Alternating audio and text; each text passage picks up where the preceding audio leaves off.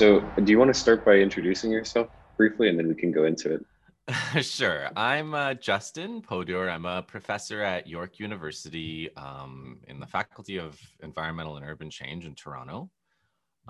And I run a podcast called the Anti-Empire Project. And right now we're in the middle of a series on the scramble for Africa. And we just about rounded up the British role. We're working on the French, and then we're going to do the smaller players, Germany, and then Portugal, Italy, Spain, and then we're going to go on to World War. We have a kind of a history arc where we're going from 1492 to maybe the end of World War II, maybe a little bit of decolonization. And then there's also contemporary events. So I've had interviews with people like Scott Ritter on Ukraine, and Gabriel Rockhill, who's got some really interesting stuff about like the cultural Cold War and the CIA and the Academy, and yeah. So I'm in this information space, just like you guys, but also trying. I'm also interested in like real education. So it's not, I'm definitely like all for alternative media efforts, and I've been doing that forever, but I think during the pandemic in particular, I thought we could also use this medium to think more like about syllabus and curriculum, and like, you guys are called the Cadre Journal. So like what it is that somebody should know, like what is a minimalist like program that everybody should know if they're trying to take some kind of political action in the world. So that's kind of my approach. I mean, I take a historical approach. I'm not a PhD in history or anything. I did an undergrad double major. One of my majors was history, the other was physics. And I did pursue more of the science side of things for the past 20 years or so. But I've also been a journalist, and so I kind of got back into history and historical studies over, I don't know, maybe like the past 10 years. And so that I wrote books. So I've got a book about my first kind of political book was about Haiti, and that was like in 2004. The elected government of Haiti was overthrown, the Aristide government, and it was stunning to me because of the way the left wing, like non-governmental organizations and like left media, kind of embraced the overthrow of this elected leader by the US. And I was just like, what happened here? And so I spent the next few years just trying to figure out what was going on, and I ended up writing a book about that. And then I followed that up with I've written another book on, well, I co-authored, my most recent book is co-authored with Joe Emmersberger, who's another kind of media person, about Venezuela. And it's a similar kind of idea. It's like there's a whole operation unfolding to overthrow the government of Venezuela, and has been for 20 years. And we try to relate the physical and media aspects of that operation.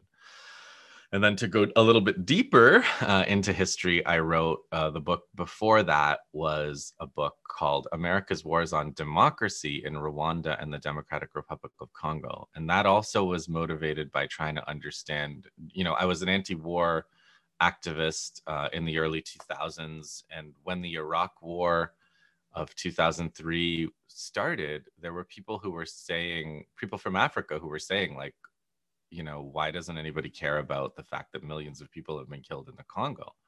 And I was like, wait, what? Millions of people have been killed in the Congo and nobody said anything about this? And so I started to try to figure that out. And I went there a couple of times. And it took a really long time, a really difficult intellectual effort, I have to say, in understanding this, because the people that do write about it lie. I don't know how else to put it, but like mainstream writing about it, journalistic and scholarly, is of a really, really deceptive kind of standard. And so I wrote this book where I kind of try to reconstruct the story of what happened from post-independence to the end of the most recent war, like basically from 1960 to 2006-ish, and also attack essentially all the scholarship on the topic from that in that period. So it was a pretty tall order, and it's an academic book, so nobody's ever read it. And it's probably for the best, because like I said, I do kind of call everybody who's ever written about this an idiot. So if they read it, they would probably be more upset than they are now not having read it. So I guess that would summarize what I've been up to lately. How are you doing? I'm doing great, and also as like a student very interested in African politics. I remember the first couple of books that I ever really read about like a look on African history after the revolutionary period. It's the guy who wrote the book Gold, Diamonds, Blood and War, the one about Cecil Rhodes in South Africa. He then wrote another book. So he's one of these like Africanist guys, but Yes. he's in the UK. He wrote another book about like Africa suffering, crying Africa, one of those like kind of liberal God. titles. Mm-hmm. And the sections on the Congo are very like, all these crazy things happened, millions of people die in the Congo wars. The US is floating over there, totally detached and not involved at all. So that's kind of what I'm curious about, is I feel like that was a missing part of my scholarship that I only later started finding out about. Okay, the US role in killing Patrice Lumumba, supporting Mobutu, starting this war. So let's kind of start there with Patrice Lumumba. One of the guys that I have only very recently found out about, like recently, like in the past couple of weeks, I found out about Frank Carlucci. And I did not know about this guy until very recently, and his role as the US charge d'affaires to the Congo during that time, and his role in I guess like conveying the order of Eisenhower to kill Lumumba. So can you talk a little bit more about, like, I think most people know the context of who Patrice Lumumba was, what he was doing. Not as many people know about how he died and the role the US played in that. So I guess we can kind of start there. See, I almost think it's the opposite. I think because of that really awful movie, and I'm just going to say it like that, Raoul Peck's terrible movie, Lumumba, which is just about his death. It's like some kind of Jesus story about the suffering and death of Lumumba, as if he wasn't a political person, as if he had no program. I was really, really upset about that movie. But then the more you learn about Raoul Peck, the less of a surprise that is. Anyway, let's leave that alone. The understanding Lumumba and what happened with Lumumba is you kind of have to, what I had to do was understand that 1960 was not 2010 or 2022 or whatever, whenever you started looking into it. Okay. 1960, the United Nations was not every country in the world. The United Nations was still a club. The African countries hadn't joined it yet, they were just joining in the 60s. Lots of countries were still colonies. And this was the period of decolonization. South Africa was gonna still be apartheid for 20, 30 more years. And like the West was oriented towards making sure that there was continuity of white supremacy from the colonization period, the scramble for Africa, 60, 70, 80 years before, and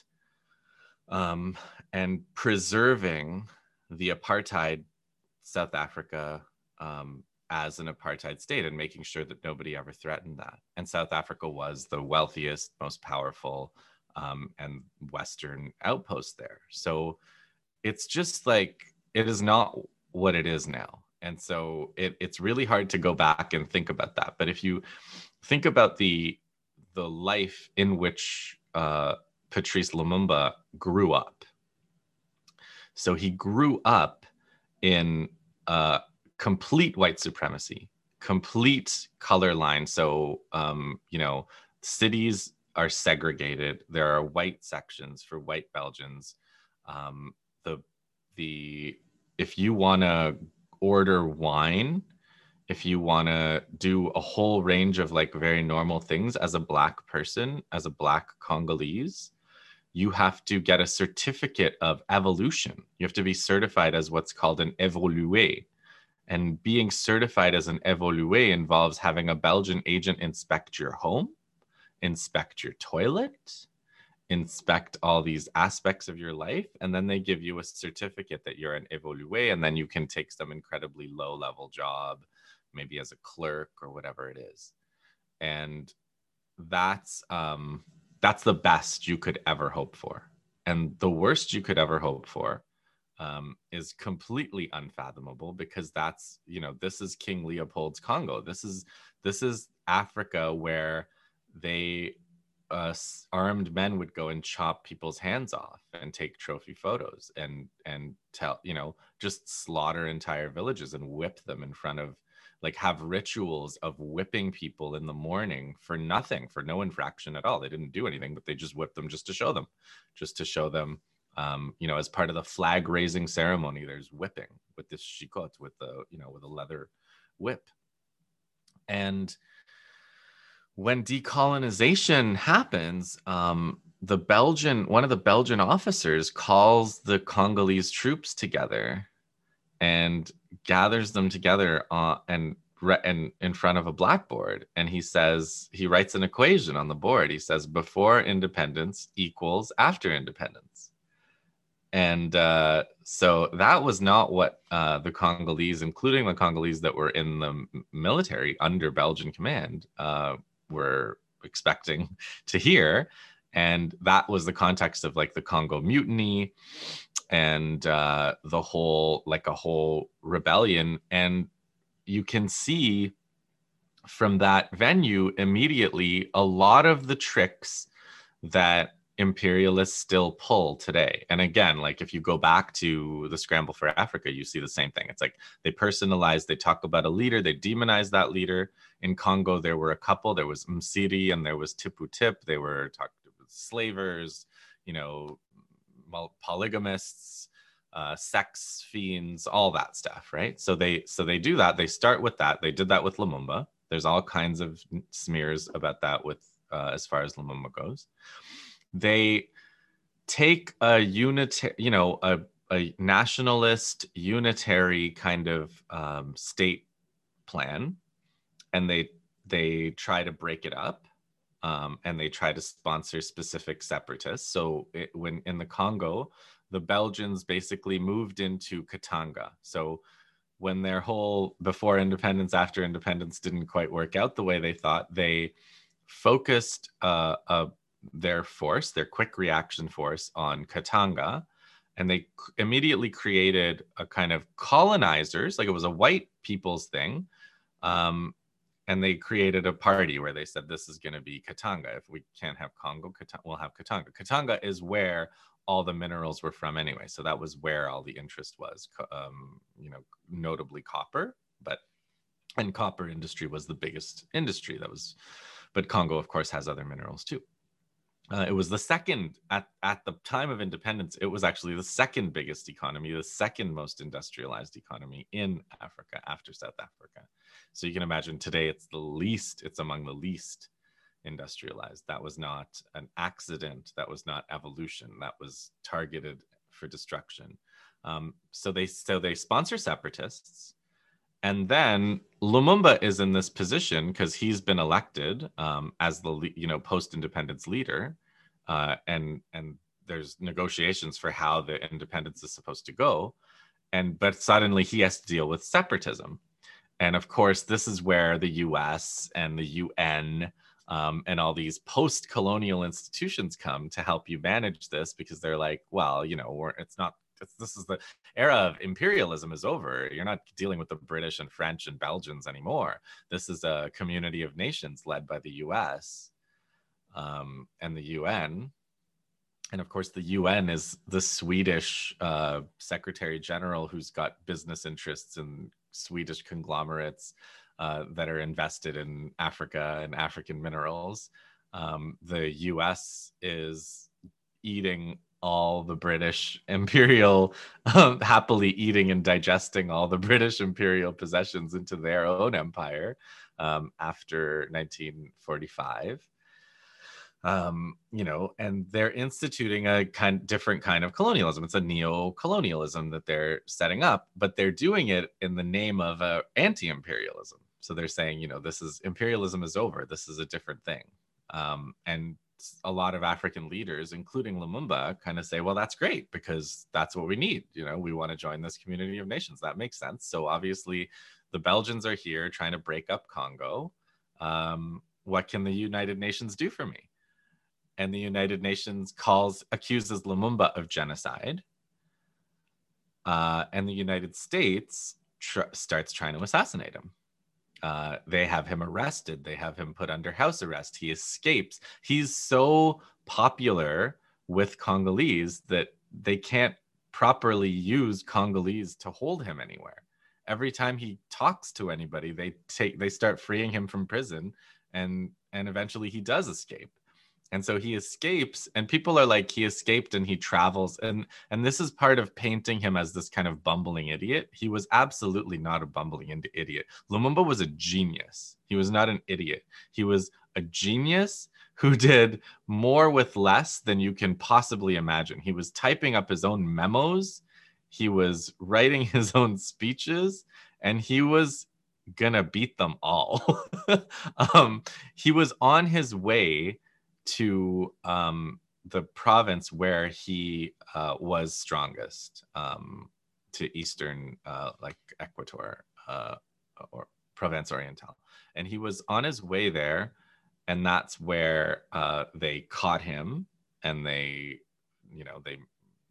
shipped him to Katanga and killed him, and Belgians killed him. But it was like the amount of effort and US intelligence and British intelligence and all of that went into, and of course the French and the mercenaries and the Belgians that went into catching him and stopping him, was immense. It was immense, and it speaks to an investment in keeping Africa down, the priority of keeping Africa down. It was the biggest operation that the US was doing in the 60s after Vietnam, of course. So this was extremely important to them to stop Lumumba. They did everything to stop Lumumba, and they're continuing to do everything to stop Lumumba, which is why when you read histories, except for Ludo de Witte, any other history that you read almost, including by Congolese writers, portray Lumumba as some kind of bumbling idiot. Or sexual fiend or something. Like there's always some nonsense that they put in there. But what he was a nationalist leader that wanted Congo to be a democratic republic, with the same, second only to South Africa industrial base, led by Black people in the middle of Africa, in a country that's 2 million square kilometers and communicates with every other part of Africa, during a period where South Africa was apartheid. So if you just think about what that would have meant in 1960, how long do you think South African apartheid would have been able to last for 20, 30 more years if Lumumba had won? Obviously not. Do you think that like the whole history of the world would have been different if Lumumba had won? Yeah, obviously it would have. So it's just it's hard to imagine both what the world would have looked like and also what the world did look like from that perspective, like from where we're sitting today, because it's been 60, 70 years of the alternative timeline where they successfully killed Lumumba. But that's the only way to really understand what happened is to think about it in that whole context. And that's also why it was so hard. It's not like, Lumumba's not like, okay, they do coups and they do assassinations all the time. And yes, that's true. They did them before, they did them after. But there was a lot of things that the imperialists were just figuring out how to do, and they figured out how to do them in the context of Congo. So I think that would be my answer. Yeah, there's a lot to go off from there, and I think also it's fascinating. You mentioned the UN Secretary General Dag Hammarskjöld as well, and like there's been a lot of recent reporting even on his death too about South Africa's yeah, they role killed him in too. that. Yeah, which is crazy because like you mentioned, he's not like a radical UN Secretary No, General or anything. no, He's just like a, exactly. yeah. There's a really good book. I think her name is Watkins. No, not Watkins. Williamson. Suzanne Williamson, I think is her Uh-huh. name. And she wrote a book called Who Killed Hammarskjöld? I feel like I have heard of this. There's also a Yeah. documentary that came out kind of Oh, recently about it. she did a book, and it was it was maybe 2010s somewhere, but it was Hmm. she did a really good job, and she basically showed that even though he, she didn't say even though he wasn't great, but I would say even though he was Yeah, he was against Lumumba, he was right. against African independence, he was a kind of an imperialist. Yeah, I don't think you can argue otherwise, but he was not white supremacist enough right. for the Belgian and for the British imperialists, and like the role that the British controller of the airport that he was flying into when his plane was basically shot down. It wasn't shot down. I think it was kind of buzzed by a Yeah. French. She figured out who the French pilot was of the plane. Wow. Yeah. She figured out what the plane was. She figured out where the plane took off from and how they kind of buzzed his plane, and then it crashed. And then not the South African, but the Zimbabwe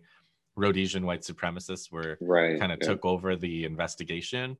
Hmm. And there's like a crazy picture. There's a photograph that's amazing of the Swedish investigators and the South African investigators, Uh-huh. or whatever, the Rhodesian, whatever, the white Uh-huh. supremacists and the Swedes, who, I don't want to Yeah. say about, their white supremacy is different anyway. Uh-huh. It's Scandinavian white Yeah. supremacy instead. So, but they look completely depressed. The Uh-huh. Swedish, there's two Swedish investigators that are like totally depressed, and then the two Rhodesian guys are like standing there in their shorts and their safari shorts, and they're smiling for the camera.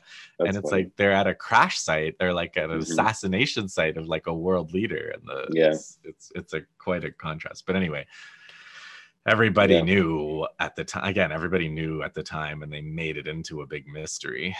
Right. Yeah, So. and I think the fascinating thing that I stumbled on that in reading more about like the kind of apartheid era intelligence services, and like that book does a great job of talking about Mm-hmm. this like clandestine South African Maritime Research Institute, which was this like Oh. really really covert operations carrying out a lot of other stuff across Africa during the apartheid years, and having a direct role in that operation. But I'm also curious about, just to come back to Lumumba. Um, I think a lot of people, when they're taught about like if they're getting kind of a crash course on like the U.S. empire, for example, Mm-hmm. they get taught about Eisenhower and the military industrial complex speech as him being like this radical woke Yeah. president revealing to the world that the US has a military industrial complex, and people kind of use that quote to talk about the US empire in this strange way. But it was fascinating to me just how direct Eisenhower had a role in like Mm-hmm. directly ordering the assassination to go forward. um, Yeah. I'm curious about like how much he saw it. So just to kind of talk about that, and then also like how much he was perceiving it as like a Cold War struggle. How close was Lumumba like actually taking the Congo to the Soviet Union? And like, yeah, I'm Yeah. I'm curious about that aspect There's of it. there's this yeah, that's another problem of the literature from the 60s, is that it's all this, I mean, again, familiar now. It's just like Russophobic, right? It's not Yeah, like, I wouldn't even say it's like I mean, of course everything is anti-communist, but it's just like, right, oh, the Russians in Congo, the right, Russians are coming to the Congo. Like yeah, it wasn't true. And there was a book that I cite that kind of does a pretty balanced job of talking about how the Russians, were not, they obviously were helping every decolonial struggle, because, you know, for whatever it was in their interest to do, and to whatever extent that kind of international solidarity, communist solidarity existed in that time. So there was some of that, but like their investment in keeping the Congo alive was like orders of magnitude less than the investment of the West in destroying the Congo. Right. They could never match that. They could never match that. So they were so he, you know, and again, it's also the same story that happened throughout the 70s and 80s with Central American countries, you know, with Cuba, with Nicaragua, where they always go to the West first. They always go and say, look, you know, let's follow you have this international law thing, you have this United Nations stuff, like this makes sense to us. Let's resolve this problem that we seem to be having that way. And then of course they get spit on and kicked out and, you know, accused of genocide and you know, accused of being sexual deviants and all the rest of it. And then they're like, oh shit, okay, well, it looks like you're trying to slaughter us instead. Can we get help anywhere else? And then they go to the Russians, and then it's like, you see, you were a Russian communist front all along, which, you know, it's perfect. It's just the perfect and that sequence of events is exactly how it went in Congo. You know, Lumumba asked he asked the UN to help him with the separatists. You know, he repeatedly went to negotiate with the he went to talk in Katanga many times, and they wouldn't let his plane land because they were afraid that if he talked to them, he would convince them, because that was the kind of situation that happened every time Lumumba was put in front of people. they listened, and so they had to stop him from talking. That was like priority number one. Wait, there was another element to your question. The Eisenhower, yeah. There are cables. So there's the Congo cables by Madeleine Kalb, which was in the 60s, and that was like super Russophobic, so, and like anti-communist. She's like, remember, you know, you'll read these. She has like either in her intro or her conclusion, she says something like, you know, remember, as you read this, that even though we're obviously doing some bad stuff here, the Russians were doing even worse, despite me not having any evidence or presenting any evidence of that here. But there's also a bunch of cables that were declassified in 2010, the foreign relations of the US. So all of that is in my book. And yeah, what I'm amazed by is how much those leaders, you know, whose names, you know, like Averell Harriman was a big one. Like all those leaders from that time are talking about Congolese politics in a lot of detail. Like they know who Lumumba is, they know who the other politicians are. You know, Lawrence Devlin, the CIA chief, is, you know, sending really detailed notes about what's there, who's there, and what he's doing to undermine Lumumba, basically, because that was like everything they were doing was like, how do we undermine Lumumba? How do we defeat Lumumba? And they're lamenting the fact that there's nobody else on their side of that level, like with the visibility or the ability or the you know, charisma or program as Lumumba had. And they were sort of like, this is too bad for us, because, you know, it appears that anytime we have any kind of democratic or electoral contest, Lumumba's going to win. So we're going to have to, you know, we're going to have to do it. We're going to have to kill him and sponsor some dictator. So it was Eisenhower. I mean, the Eisenhower thing, like Eisenhower was just, as far as Africa goes, like just straightforward imperialist, right? Like a white supremacist imperialist trying to figure out how to maintain that system in Africa. Kennedy was a little different, and you can see in the cables that there's a little bit of panic that they don't know what Kennedy's gonna do. Like the U.S. establishment, the Belgians, like everybody's like, what if Kennedy wins? And if Kennedy wins, once he's won, they're sort of like, what if he just makes a deal with Lumumba? What if he's just cool with Lumumba? And if you look at the timing of when Lumumba was actually killed, it was just around when Kennedy got, would have been sitting down to work. So they set their timeline to make sure Kennedy had no say in it. I mean, again, like, Yeah, it's like, I'm not a Kennedy guy, but yeah, like there but is an it, element of that. yeah, it's crazy. I was going to mention this too. It's like January 1961, Yeah. right as they're like about to swear him in, that he Yeah. dies. Yeah. So somebody didn't want that hassle. Like somebody knew that, the Belgians knew, and the U.S., like Devlin and the various people that were on the ground, they knew that the possibility that Kennedy might say, no, we're switching direction here and we're not assassinating this guy. Like this is the leader of this thing and we'll make a deal with him.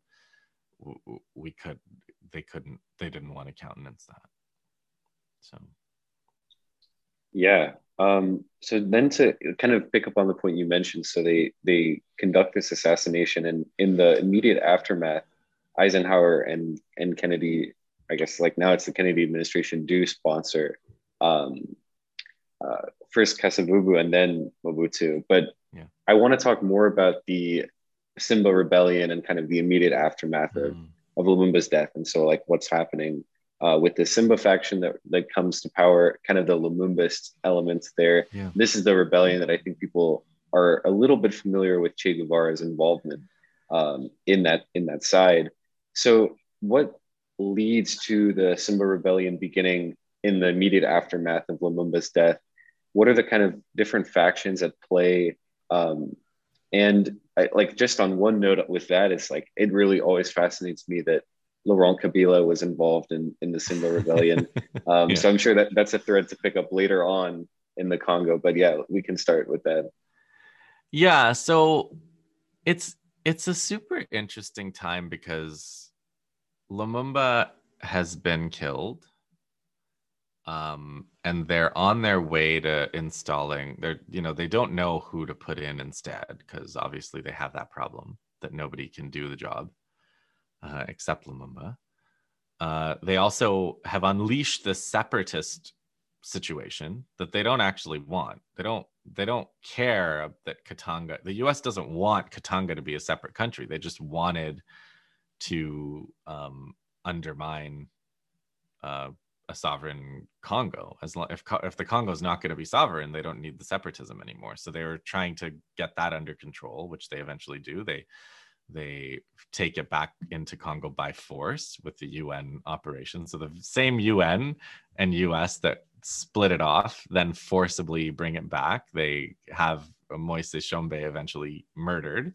He's actually kidnapped off a plane or whatever and murdered, or I guess taken hostage when his plane lands, whatever. There's mercenaries running around, and so they install these people, like you were saying, Kasavubu, and then eventually Mobutu. And then they have the Katanga separatists, and they have the rebels in the east, which is where Lumumba was trying to get. That's his base. That's where the nationalists are actually the strongest. And yeah, it's another one of those things where it's like, this was a big war. It was a big war against the Lumumbists, I guess you can call them. And the US again organizes this. So like the US cables are like, how do we organize this? We need to make sure that the troops that we have are white led. There's like a phrase, at a minimum white led.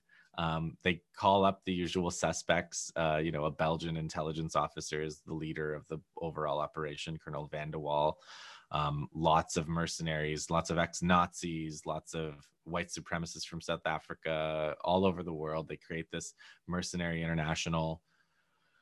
And these guys just slaughter their way across the East using the same, pattern of that they did during the Scramble for Africa, right? They radically outgunned the rebels. They just use these armored columns, just shooting machine guns in every direction, rape, murder. Hundreds of thousands of Congolese were killed in this suppression of this insurgency. So it's like this minor incident, right? The Simba Rebellion, yeah, crushed, whatever. That's what you hear about it. But it was like a huge war. And towards the end of it, yeah, Che Guevara had this idea, you know, the 1, 2, 2, 3, many Vietnams. He thought that the Congo was strategic for all the reasons that we mentioned. It's in the middle of Africa. It's, you know, there's a struggle for independence and decolonization, and it's obviously an imperialist priority. Why?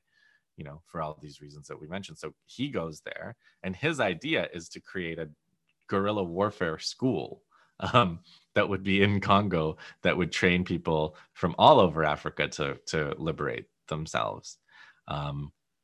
And Che Guevara's method of, you know, school is, you know, the only way to learn how to fight is to fight. So that was the idea, was like, here we have this war against imperialism taking place, and we're going to help them. We're going to show them how to do things. We're going to fight with them. We're going to learn things ourselves.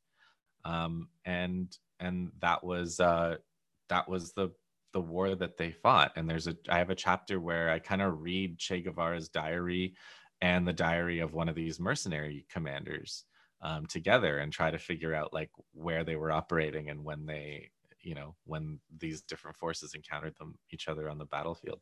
Che was a little bit depressed about it, you know, for a number of reasons. Like he got depressed, you know, I think for some legitimate reasons. He was very frustrated that at the class and caste system that he encountered, where fighters thought they were above, you know, doing work, and they thought they were above carrying their stuff.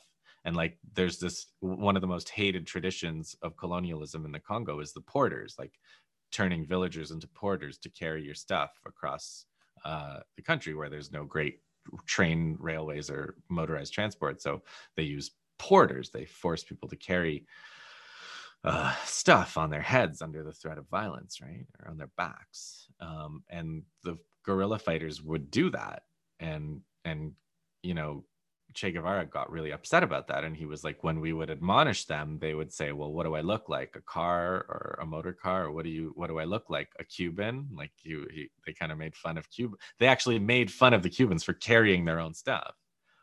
And Che Guevara was like, we're going to lose this war because you guys are not willing to carry your own stuff. And, you know, he was always on the lookout for like leaders, you know, he's always looking for like qualities. He always talks about qualities, right?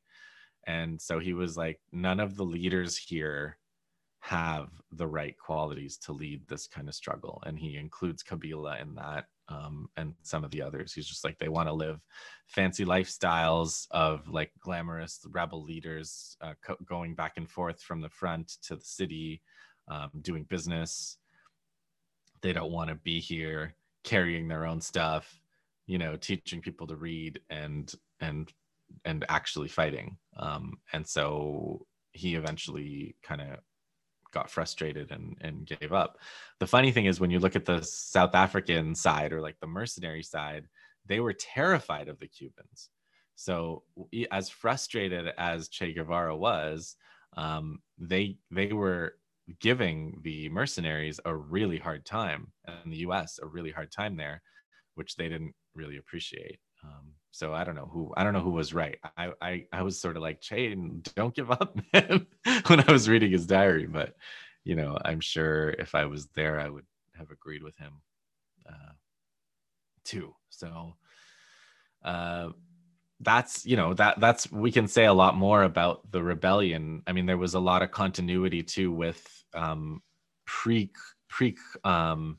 independence rebellions, right? Like, this is another thing about Africa that people don't appreciate. Like, the scramble for Africa, the period of colonialism between the 1880s and the 1960s, was continuous rebellion, continuous fighting back, continuous. And that's part of why the colonialists were so vicious, right? Because it was like, they were so vicious because they were always having to fight rebels who didn't, you know, and it was such a, that was why it was brutal, and it was genocidal on the colonial side. and it was constant struggle until the Africans won. And it's like, it's funny because you look at Lumumba's speech, right? Lumumba made a speech on Independence Day in front of the king and the Belgian king. And there's a lot of like, oh, how could he insult the king that way and whatnot.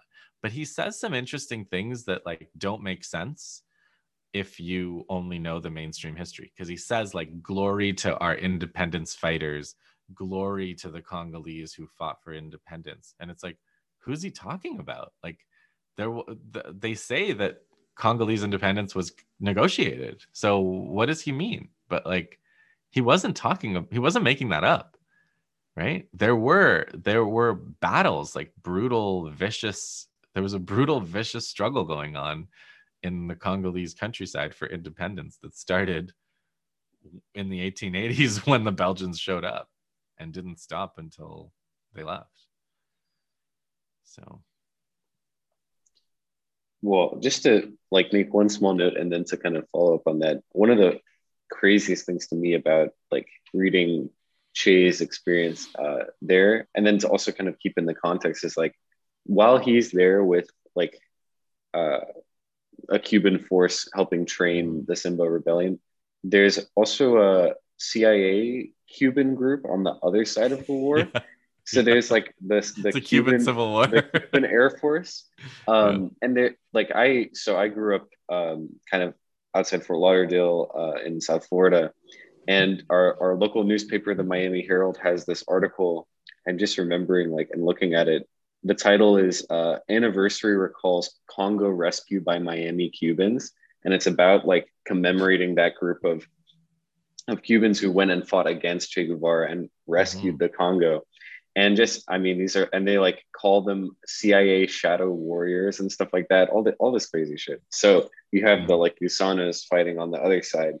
But it's really funny that Che, like, as you're saying, is feeling so depressed and like not, and he's really like, I remember reading in My African Dream, he does a really good job of analyzing like material conditions in the Congo, but he is so cynical about it. And there's a lot of missed opportunity there. I think is even more interesting too. Like his analysis of Kabila is very fascinating because he's so critical of like of this leading faction, but I think he is also a little too cynical about like the average fighter who really is like a revolutionary.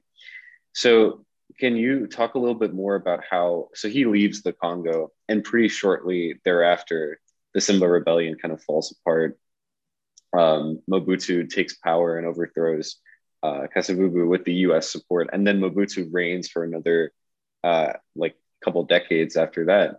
So how does the US play a role in elevating Mobutu to power after the Congo crisis concludes and the Congo is reunited, and then like keeps propping him up with US aid and military support after that, through all the crises that he experiences after that in the Congo? And then we'll talk, I guess, and conclude with his story when it all falls apart in the late 90s and early 2000s.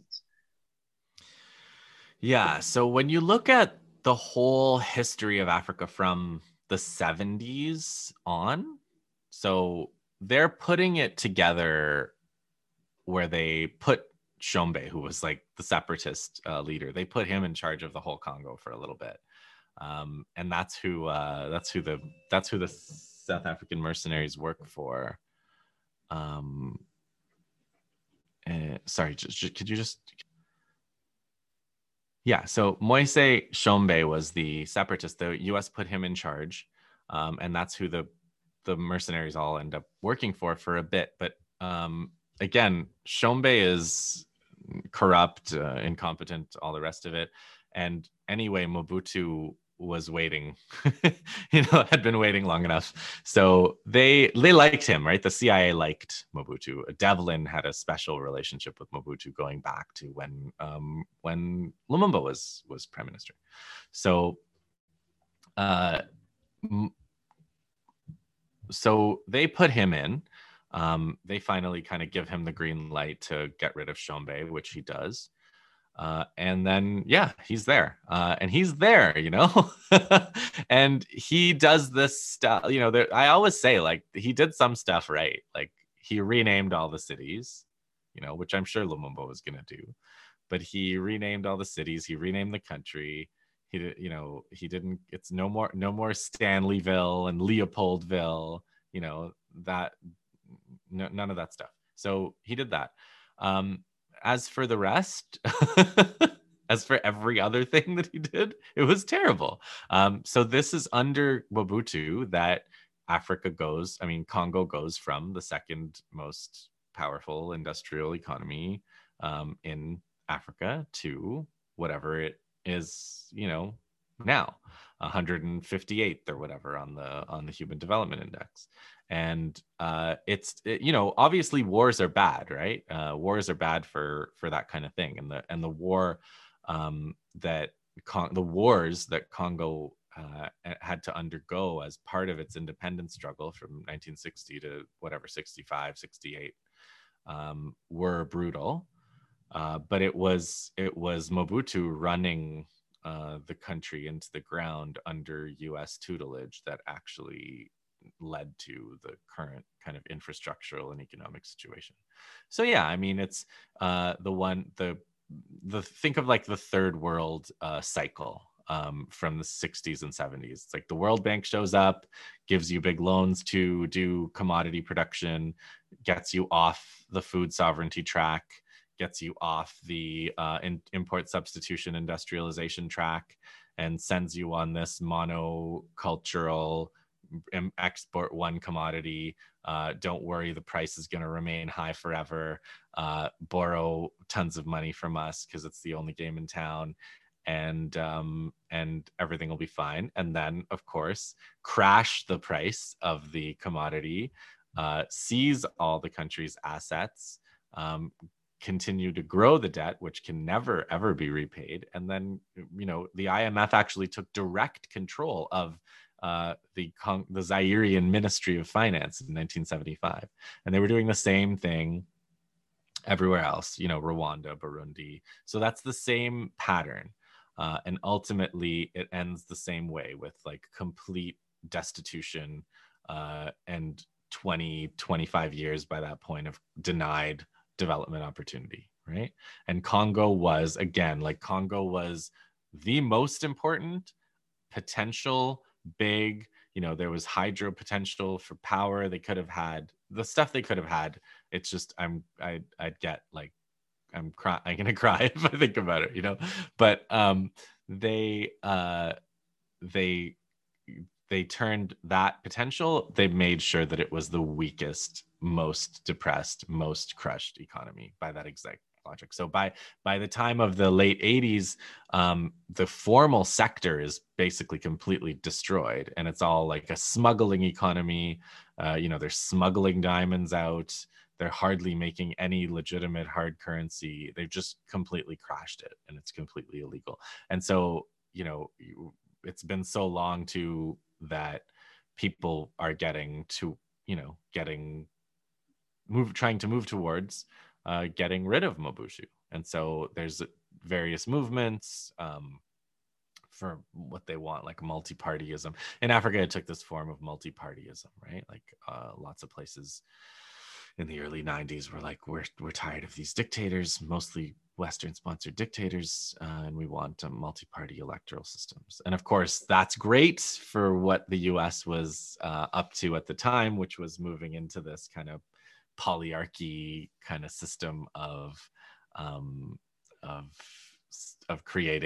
intervening in democratic processes using the National Endowment for Democracy and the International Republican Institute and all these other kinds of clever media and training activists and all that stuff. So they got in there with all that, but they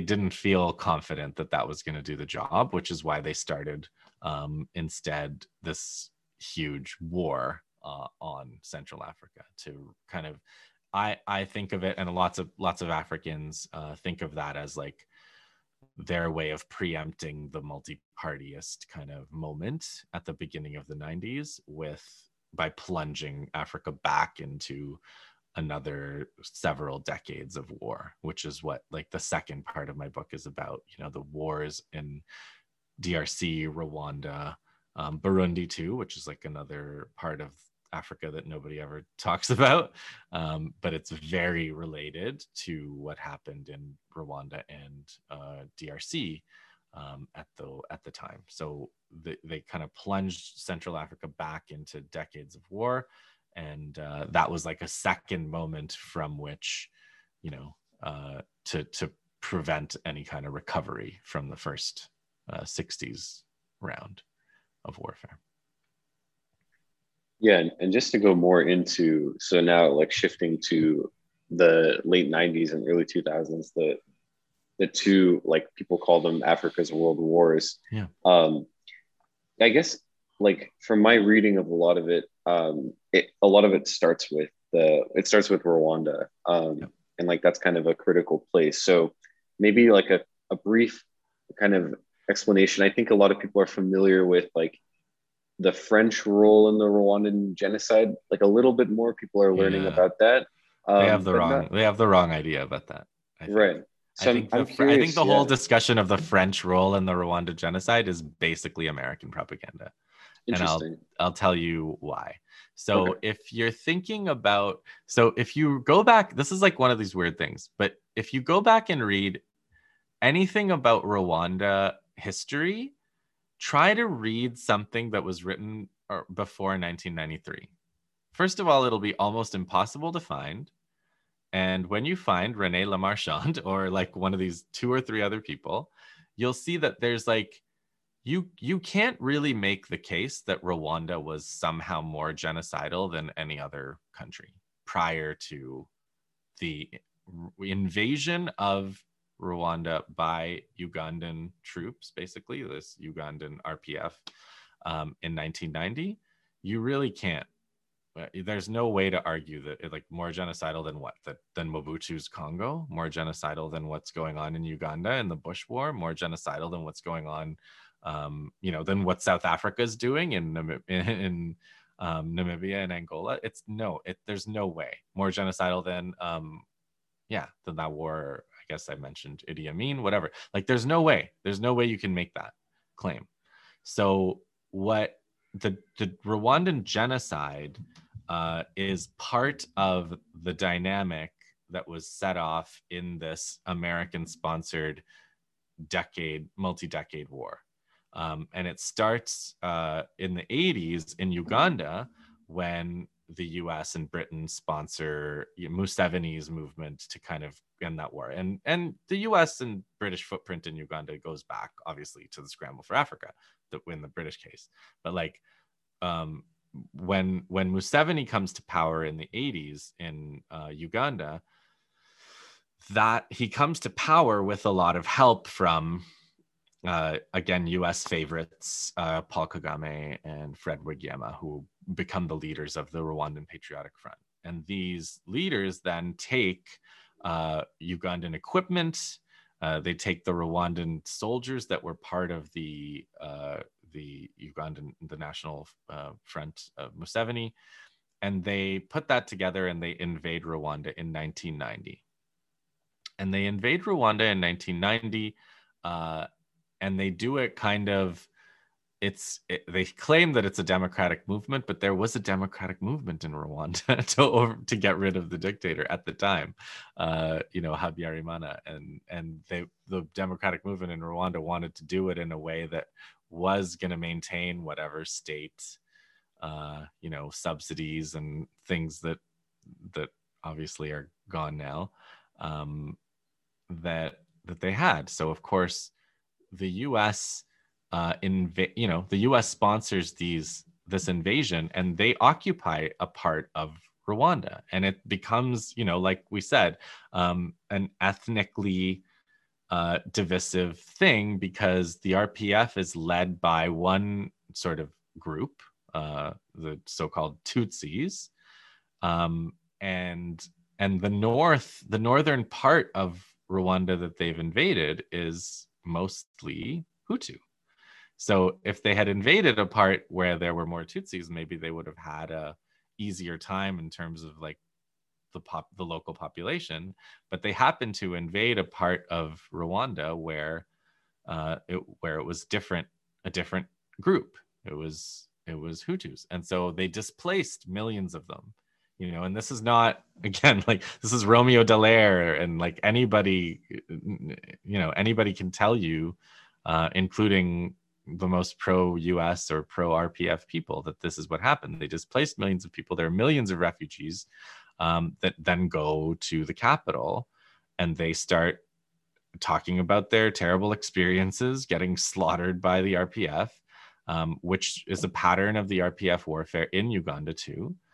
And they start agitating, you know, to attack Tutsis everywhere. And that's the genocidal dynamic, right? Is like, there's this, you know, they're attacking us from the north, but there's Tutsis everywhere here in the south, and we have to attack them. And the Rwandans recruited, you know, there's a lot of just unfortunate dynamics to the nature of this war. The Rwandans did recruit Tutsis from all over the region. They recruited Congolese Tutsis, who they treated as subpar to relative to the Ugandan refugees. But they recruited lots of so-called Banyamulenge from Congo. They recruited, obviously, Tutsis from all over Rwanda and Burundi. So they did kind of have the cutting edge of their military force was Tutsis from everywhere. They also, you know, if you read their military doctrine, they practice this, and they're proud of it. Again, proud of it, trained by the US in these forms of warfare, but they developed this pattern of warfare, which is like infiltration warfare, because they, you know, they had these characteristics with, so they would infiltrate small groups into an area ahead of their battle lines, and then they would set off some big incident, usually an assassination or something.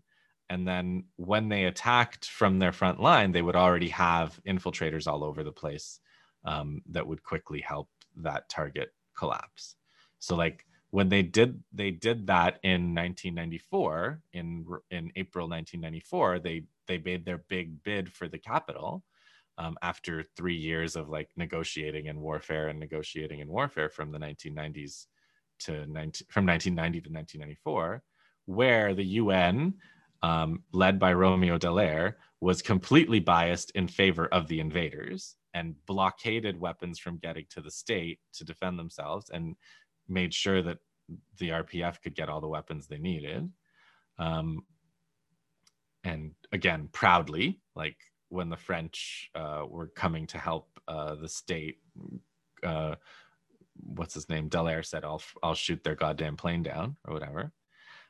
So pretty proudly sponsoring the RPF invasion, which is not what you would think the UN would do. And this is all before the genocide, right? Like we write the genocide back on everything that happened leading up to it. But the genocide happened like the Holocaust. You know, Arno Meyer writes about the Holocaust. It's like, these are things that the Nazis did that when they were losing, right? The worst crimes happened when the Nazis were losing.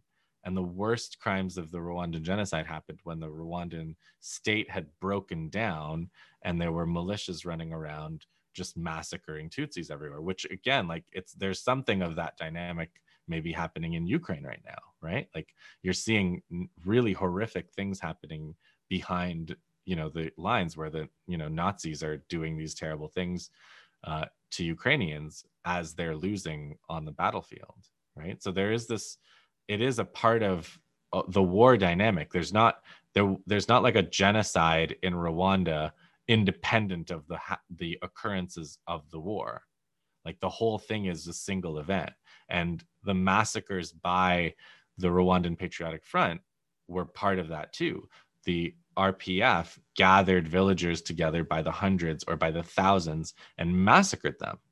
And then the displaced people, you know, the people left who survived that would flee to the south. And so this was also part of that whole dynamic.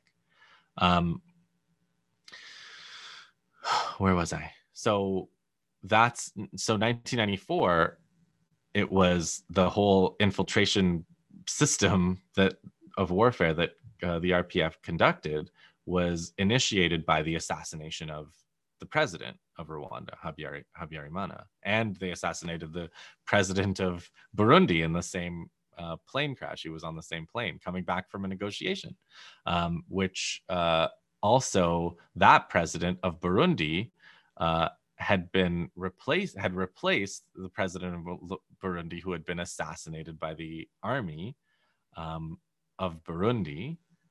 Prior to that, Melchior Ndadaye assassinated brutally in his office. And the Burundi army was a huge ally of the Rwandan Patriotic Front. So like these are all part of that dynamic. Now, when France's role in this whole thing was they were upholding the Rwandan state, and they were trying to get the Rwandan state to get reorganized. That was prevented repeatedly by United Nations via, Dallaire, and the United Nations was working obviously for the Americans, and everybody knew that. So that was, and then the thing about Operation Turquoise, which was like the French operation to evacuate, French nationals. It was originally, that's the same thing that the Belgians did in the 60s. The colonials always come and evacuate the white people. Like it's like a part of their pattern whenever there's a war. But they also did this operation to try to, they were trying to, I guess, create a humanitarian corridor from the Rwandan Patriotic Front. And this has been criticized as like, you basically let the genocidaires escape. But it's like, what exactly did you think they were supposed to do? Were they supposed to seal them in so that the Rwandan Patriotic Front could have their way with them, which is eventually what happened, by the way, because the French did leave through negotiation, and that the Rwandans invaded the Congo to get those genocidaires, meaning the millions of Congolese refugees. I mean, Hutu refugees, Rwandan refugees, mostly Hutu, not all, but mostly Hutu refugees. So the idea was that the French were supposed to hand these people over to the RPF, who was massacring them, actively massacring people as they took the country. Not like, this is not like collateral damage either. This is not like the indiscriminate application of firepower that the RPF was doing. That's not really their doctrine. They were gathering people together and saying, everybody come together for humanitarian aid or for a parley, and then they were slaughtering them all. And this happened. There were huge massacres inside Rwanda, in Kibeho, Byumba. There were a series of massacres during the invasion. And so the huge massacres that were committed by militias, the so-called Interahamwe, checkpoints and organized massacres of Tutsis, those were happening just before the RPF took an area. And then as the RPF took areas, they then committed massacres as well. So it's like the number of people that died in these massacres is in the hundreds of thousands. More of them, most estimates are that more of them were killed by militias, like probably 4-1 or something. When I reviewed the numbers, it's probably, several 100,000 were killed by militias with machetes at checkpoints and so on. And then a smaller number of hundreds of thousands were killed by the RPF in the invasion. And then,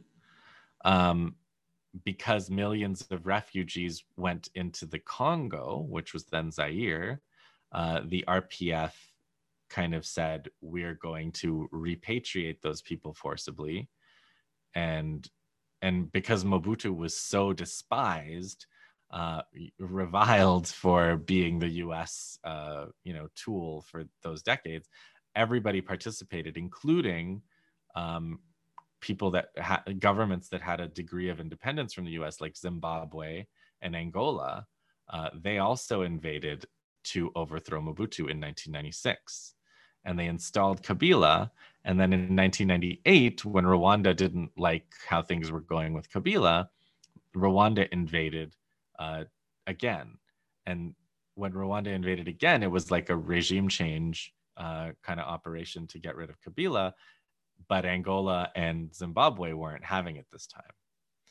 And so the second war didn't end in a quick Rwandan victory, and the US had to intervene to save Rwandan military from, the biggest force had been completely encircled by Zimbabwe and Angola forces, and the US basically called Zimbabwe and sort of begged them to let the Rwandans go, which they did.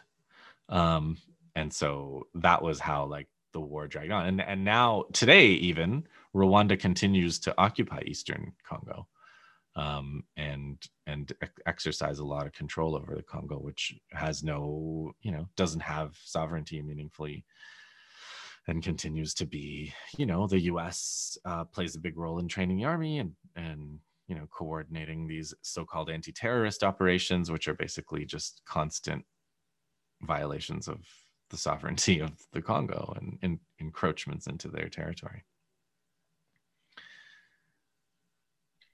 Well, that was a really good explanation of it. And from what I've read on the subject, like I think also a lot of people get a certain narrative of what happened, that does definitely neglect the role Rwanda plays after the fact with the refugees who flee into the East Congo. I'm curious about like Kabila's death. I mean, I think it's like kind of an interesting episode within everything that's happening, is that then he's killed by one of his bodyguards during the Second War. And like, I mean, making sense of the whole thing, I guess, would be like the note to conclude on, of like what to make of this. The Congo is like a very, it's different when Lumumba is around, right? Like there's more of a figure who is clearly politically and ideologically in the right sense. But even with someone like Kabila, it's not really clear that he's like a good guy in any sense of the word. So now we're in a state, even today in the Congo, it's very hard to see who is like, and not to do the sides thing and say like the right side, but it's like who's even a viable actor against the US empire in the Congo today. I guess would be my kind of clue. You can't. I wouldn't. I don't see it that. I don't look at it that way. You're right. I guess the way I see it is, there's a struggle for sovereignty, and the struggle for sovereignty does continue. And so that, and it's not going to end, and it's also not. They're not going to lose. Like they can't really lose. Congo's not going to be occupied forever, and Africa is gonna rise again, and it is, it is. So I think that that one of my favorite things that one of the Congolese historians, George Nzongola Ntalaja, wrote. He said something like, just very dismissively in his book on Congo. He said like the Rwandan genocide couldn't have happened if Congo was on its feet. It just, the Congo would have just, the Congo would have just sat them down and been like, cut it out, stop the invasion. Like, and if the invasion had, you didn't even need Congo to be on its feet. You just needed, the West to sort of say, because there, as usual, there was an accord. It's like the Minsk Accords now. It's reminding me a lot of that, right? Because it's like there were these accords in Ukraine that if they had been followed, it would have been fine. And like there were these accords. There was an Arusha Accord, which was ridiculously biased in favor of the RPF.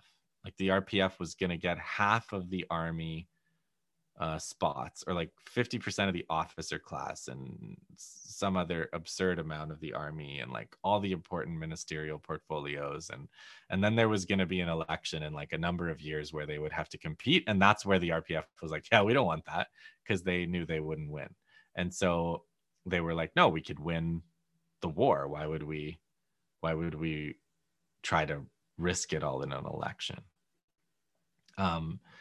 But, trying to apply that logic to the Congo now, where Rwanda's so much smaller than the Congo, and they think they can just, on behalf of the US, rule the whole Congo. Like, it didn't work, right? It didn't work. And so it's not going to work long term. So where, Kabila was murdered. Kabila was probably killed by Rwanda with help from the U.S. It wasn't the first time they tried to kill him, right? Like there's also a pattern of setting up, like the way the U.S. did this. The RPF itself was like some kind of political front for the military operation to invade Rwanda in 1990. Then, because Kagame wasn't the president, it was this guy named Alexis Kanyarengwe. So then when they invaded Congo, they created this political front. What was it called? Anyway, ADL, I think. ADL. Yes, AFDL, I think it was called. And they invaded, and they were the political front. And then when they wanted to get rid of Kabila, they created another political front, the RCD, and then Uganda created their own RCD, and they created all these kind of political fronts for their interests. But Joseph Kabila won an election with a lot of support in Eastern Congo, and then there's just been like there's very limited things that the Congolese government has been able to do with the power of US backed Rwanda, because it's not Rwanda, right? It's like, it's kind of funny. It's like talking about Ukraine again. It's like, yeah, the incredible power of Zelensky, it's like, that's not a thing. And it's not Rwanda, and it's not Kagame, it's the US. And so there's very limited maneuver for a Congolese government trying to get their sovereignty back under these circumstances. But it's a brutal and really, really nasty process for the people, but it's not stopped. And it's not going to stop until Congo is sovereign and Congolese resources are for Congolese. And there's a lot of controversy now over les contrats chinois, right? The Chinese contracts and like Chinese business there. And there are lots of Congolese who go to China and do business in China. And that's going to make a bigger and bigger difference in Africa's future, is the option, the alternative option, which, since the 1880s has been denied to them, which is like the whole point, as Lenin talked about, like monopolies and imperialism go completely hand in hand, and there's no separating that monopoly power. And so if the monopoly power is actually broken and the people from Africa have an option, it's a totally different situation. Well, I totally agree with you there. And honestly, that is the craziest part of like reading on the modern Congo, is just how, just kind of as you were alluding to, like first it's really hard to keep track of all these different rebel groups, because there are a lot of them. But then I think that speaks to like the point to say that the Congo has really become as very disintegrated as a political entity. Like it's completely fractured into all these different warring groups, and some have Ugandan loyalty, or they're trying to overthrow Uganda. Some have Rwandan loyalty, or they're trying to overthrow Rwanda, or it's like totally competing interests in the Congo. But the one kind of uniting thing I think that you're pointing out is that like the amount of money to be made off conflicts in the Congo is incredibly large. And to see like the US kind of perpetuate this, we could talk a lot about like the role of AFRICOM in the Congo as well, which is, as you were saying, like doing these kind of training operations and everything. But I think your point overall stands, which is to say like the money being made off this will continue to be far more than any person in the Congo will ever see in their lifetime. And that's the really tragic part of the whole thing. I think people are kind of familiar with like the idea of blood diamonds and everything, but they also think that it's possible to like have the term that people have come up with of like conflict free minerals or whatever, of like No. conflict free resources, which is just incredible to me, because like none of it is conflict free in the Congo. But I don't want to take up too much more of your time, so I'll just say thank you so much for this really, really good explanation of everything from the assassination of Lumumba to today and what's going on today, and trying to make sense of it. So I really appreciate it. And I know that any like students watching who have had a certain narrative of the Congo taught to them, I think, and even even if you get into slightly higher levels and you're starting to learn more about it, you still get a misrepresentation of just how involved the US is in all of this. It's like anything you really read is really like the US is just watching in horror. Oh, this is terrible. Of this horrible African horror. Yeah. It's like it's always racist. There's always like so much racism embedded in it. Yeah. Yeah. And really, I think like people are slightly more familiar with the Rwandan genocide because it, has produced a media kind of presence. Like, yeah, like I think I remember in high school, like teachers putting on Hotel Rwanda for us, which is really crazy to think about, and then totally not having any of the context. I mean, the Don Cheadle guy is in Rwandan jail now. Yeah. So, he was just arrested recently. Yeah. I remember reading about that. Well, he's been more than a year. Yeah. But anyways, thank you so much. I really appreciate it.